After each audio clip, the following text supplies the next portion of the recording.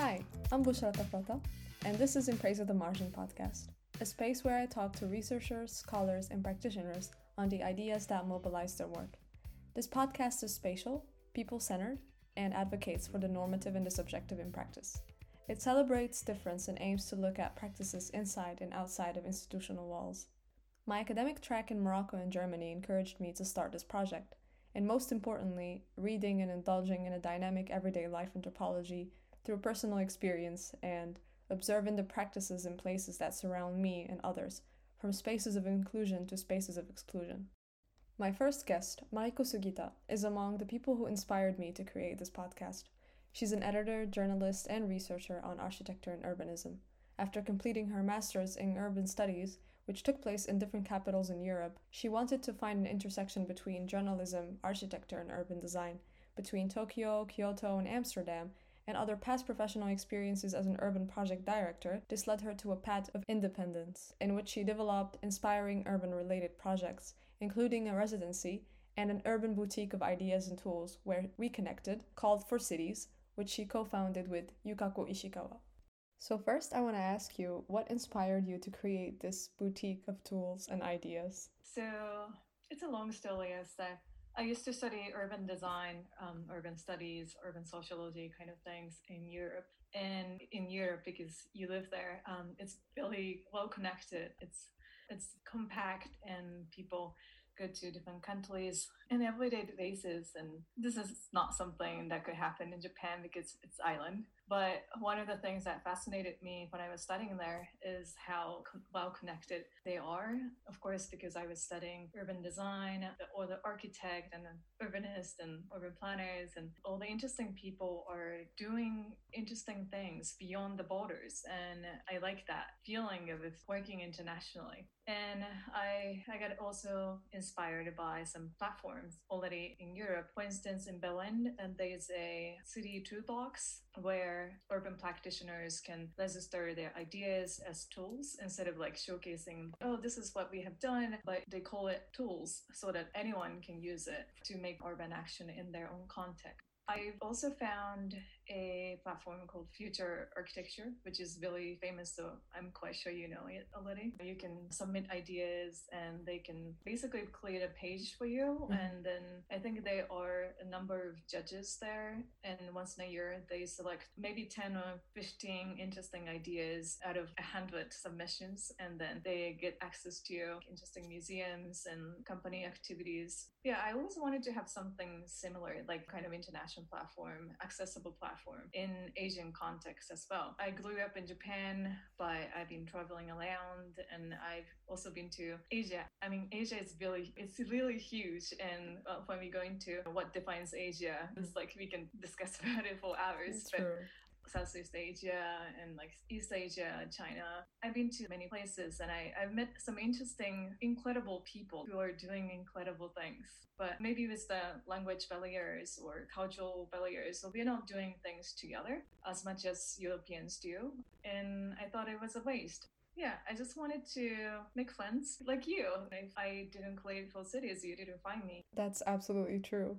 And what I found interesting as well was your focus on Asia. Actually, this podcast's name, In Praise of the Margin, was inspired by Junichiro Tanizaki's book, In Praise of Shadows. The author expressed a sort of a critique of the Western civilization's intake on aesthetic, highlighting how Japan is different, and the whole narration was filled with symbolism, and particularly referring to how Japanese aesthetics rely on natural shadows, finding beauty in obscurity and darkness, and embracing imperfections, and to embrace natural light, modesty, intimacy, and how to maintain and design an interior from a human practice approach, especially mindfulness, contrary to the Western culture that focuses more on the idea of perfection. It's a beautiful book and a literal ode to shadows. And his discussion on Japanese speciality and aesthetics radiates a sense of advocating for authenticity, how to remain authentic and to not be influenced by the West, for one to hold on to their authentic practices. And this kind of sparked my interest in scrutinizing this aspect of preserving authenticity in practice So, how do you think one can celebrate this authenticity, especially in the context of countries within the global south? Yeah, and that's a really challenging question because I think in most of Asian, like global south countries, we study if you want to be architect or urban planners, any professions related to cities, you kind of study under the Western paradigms, Western systems, all the concept theories and practices you learn even in universities. It's coming from Western part of the world. I did my master in Europe, so of course all the things I was learning are mainly from Western countries. But I've been talking to colleagues in Japan as well, and we share the same topics together.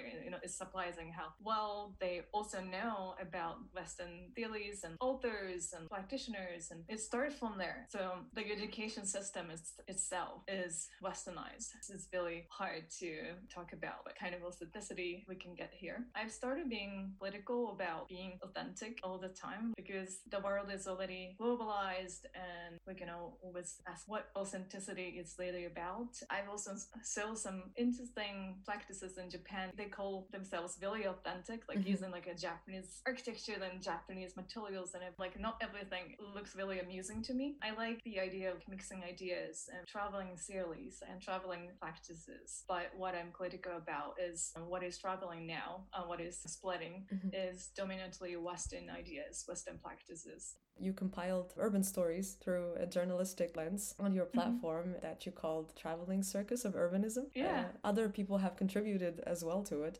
So I want to ask you, what drove you to combine journalism and urbanism in one lens? Well, first of all, thank you so much for finding Traveling Circus of Urbanism. I think the first time I created a platform, as I was saying earlier, I just wanted to make interesting friends who are like-minded, who want to make action and who want to participate and collaborate. I've met a lot of interesting people like that. And also having a platform like this is a good excuse, actually, to reach out to people like this podcast. Like, hey, I have this media, I have this podcast, do you want to talk to me? And no one say no. Absolutely, so, yeah, it was really started really casually. And then I started being more aware of the power of storytelling and narratives. And I actually have a book right here. I was writing an article yesterday about this, actually. This is Urbanism magazine from the Netherlands. And each volumes have something urbanisms in a kind of interesting way, paid urbanism or interior urbanism. And this volume especially, it talks about narrative urbanism. So it's all about storytellings and power of narrative in the context of cities and city making and architecture. I think it's very powerful. Stories and storytelling is a very powerful tool to connect with people and making visible and measurable in a way. Because when it comes to urban practices, especially when it involves a lot of stakeholders and money, we tend to rely on numbers. This project can create this many jobs and it has this much of economic impact. But we also have a lot of untold stories, hard to document because it covers individual stories and it doesn't have to be huge like a kid, or it could be about a cat as well. Like stories are everywhere in the city. I started being aware of that a few years ago, actually, and thanks to this magazine too. Since then, I've been more proud of my work, Traveling Circus of Urbanism. I'm also looking for contributors if any of the listeners are interested.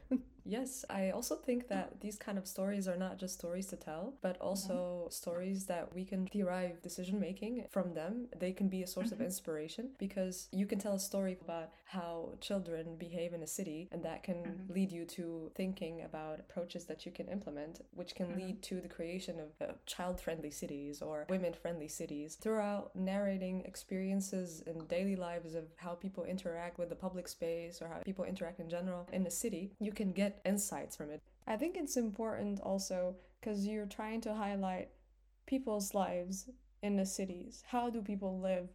And so we can look at the city as this dynamic and organic body instead of looking at it as a place that we can measure as a physical space.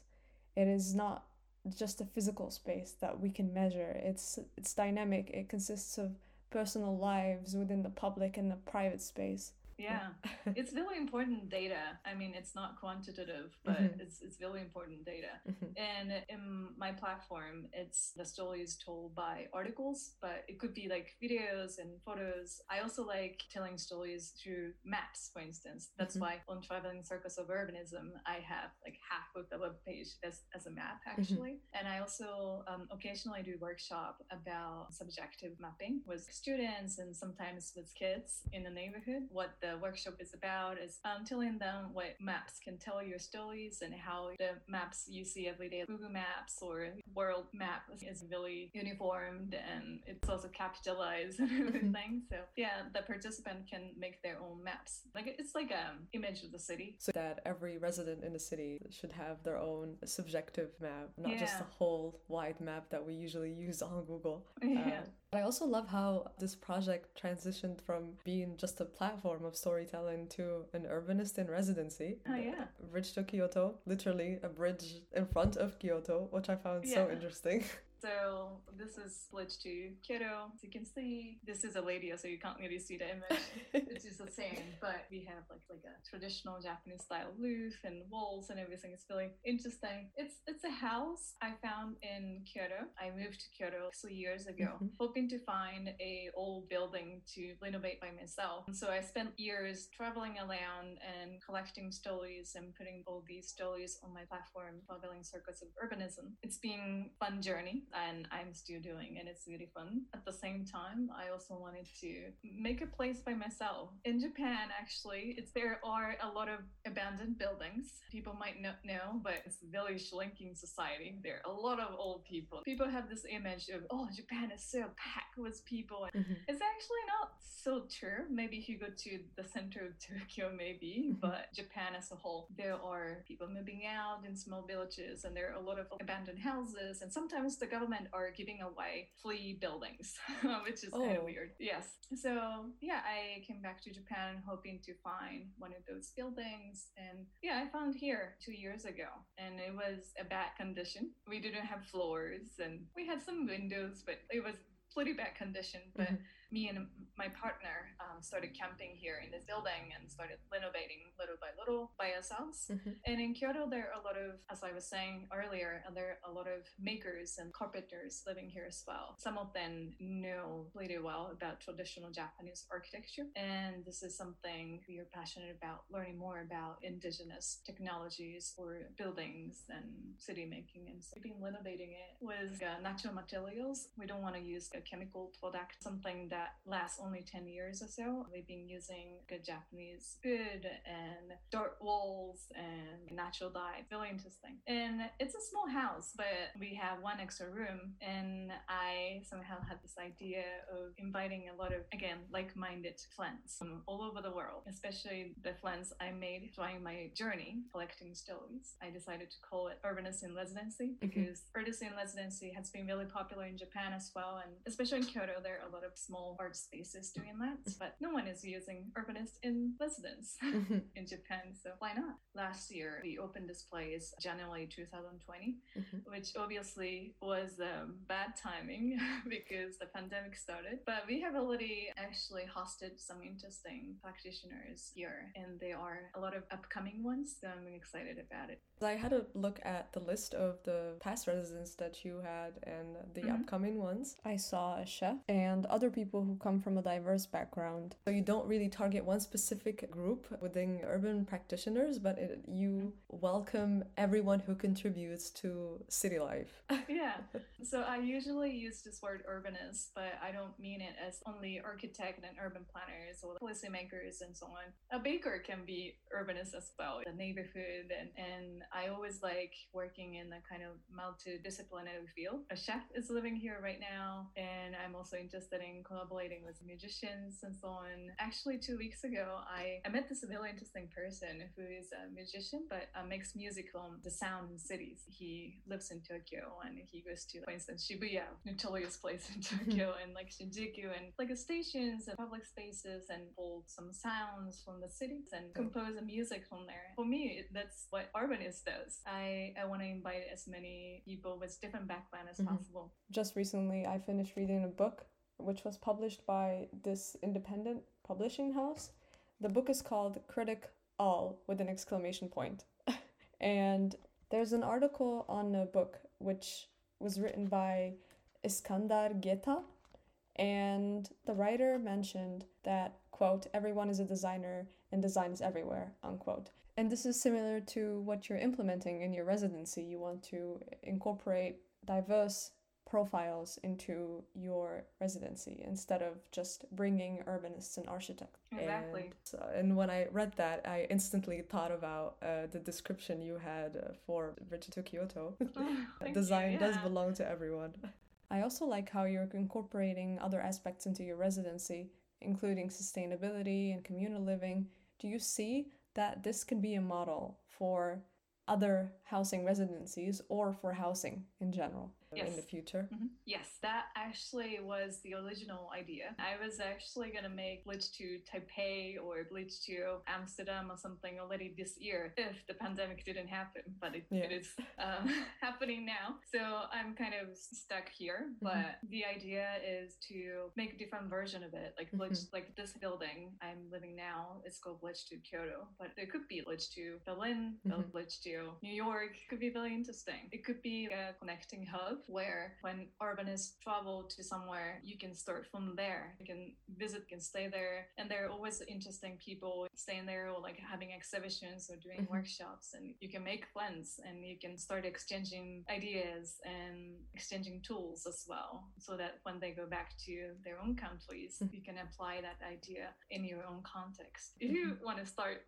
Bridge to Berlin. There are many practices here in the city, but the model that you have is very distinct. It's because it's a residency, but at the same time, it combines hospitality, communal living. And I also wanted to ask, how do you think Kyoto as a city could inspire your guests' work? Kyoto, I believe, is a really beautiful and interesting city. I fell in love with it. I always help the residents do the research, conduct research, and make connections and do the workshops, exhibitions here. I have a lot of connections here in Kyoto. I can always help them out, but in the specificity of the city, as like a very historical city and as a very like a sustainable city, in my opinion, and it's really compact. I think a lot of Europeans feel comfortable living here in Kyoto because it's not too big. It's like as big as Amsterdam, let's say. And it's very bikeable too. There are a lot of makers living here, including traditional ones. I always thought Kyoto is one of the most historical cities and it's one of the touristic place to go. I always thought Kyoto is kind of snobby, exclusive, but it's a really down-to-earth place. It's really open. You have access to amazing nature from here. Pretty sure if you want to do something in Japan, you might want to come here instead of Tokyo. Tokyo is fun too. But when it comes to making actions, there's more room to do so. There's more freedom to do so in Kyoto. I guess it's also dependent on space because Tokyo is very compact. It's very dense. From what you said, since there's an abundant amount of space in Kyoto and it's always in transition, that's why it makes it the proper place to implement and also experiment. The Kyoto seems very ideal as a city. Well, you should come. Oh my god, I would love to. Maybe I can come to Bridge to Kyoto. It'd be really interesting. Yes. And you just published a magazine called Being an Outsider in the City, which was about your experiences in the Netherlands. Why this title? How were your experiences as an outsider in the city? The beauty of traveling around and being out of your hometown or home country to me is to feel uncomfortable, unfitting in a way. I think it's important to feel uncomfortable once in a while. You feel like you're a bit outsider in that context because then you have a fresh set of eyes. You are unique. You are new to the place. I became more aware about the idea of like being an outsider. In Japanese, we call marebito, which is a really interesting concept. It was like last year I became more interested in the idea of being marebito and being an outsider. It means that you're unique. And marebito, there's a very famous Japanese anthropologist talking about the idea of being an outsider. In ancient Japan, actually a lot of culture was born to welcome outsiders from outside of your village. And sometimes it could be people, but oftentimes like God coming from somewhere, and you need to welcome them. They create like ritual to welcome them, and it's this very beautiful interaction for me to have meeting crossing the borders, and outsiders and insiders meet each other and learn from there. Sometimes it could turn into something negative, and that's what we are doing in all over the world. Like, we are fighting because we have different cultures, we have different ideology. Cities to me where the strangers meet, where outsiders and insiders and people meet. I think innovations start from there. That's why we decided to make this magazine called Being an Outsider. And this time in Amsterdam, but I'm hoping to make another one. It's the same title, maybe next year in Indonesia. And I want to keep doing it, and I want to compile little zines together eventually. Could be fun. I think that's a beautiful intake on being an outsider, because I know that there's a negative kind of connotation always associated to being an outsider in the city. I think it's lovely to hear a different intake on how being an outsider is something actually unique, and you can inspire and get inspired at the same time. Yeah. Mariko, thank you so much. Thank you. Yeah, it was a real pleasure talking to you. See you, hopefully, in Berlin, Kyoto. Yes. Thank you for listening. You can write to me at bushra@inpraiseofthemargin.com. Stay tuned and see you next time.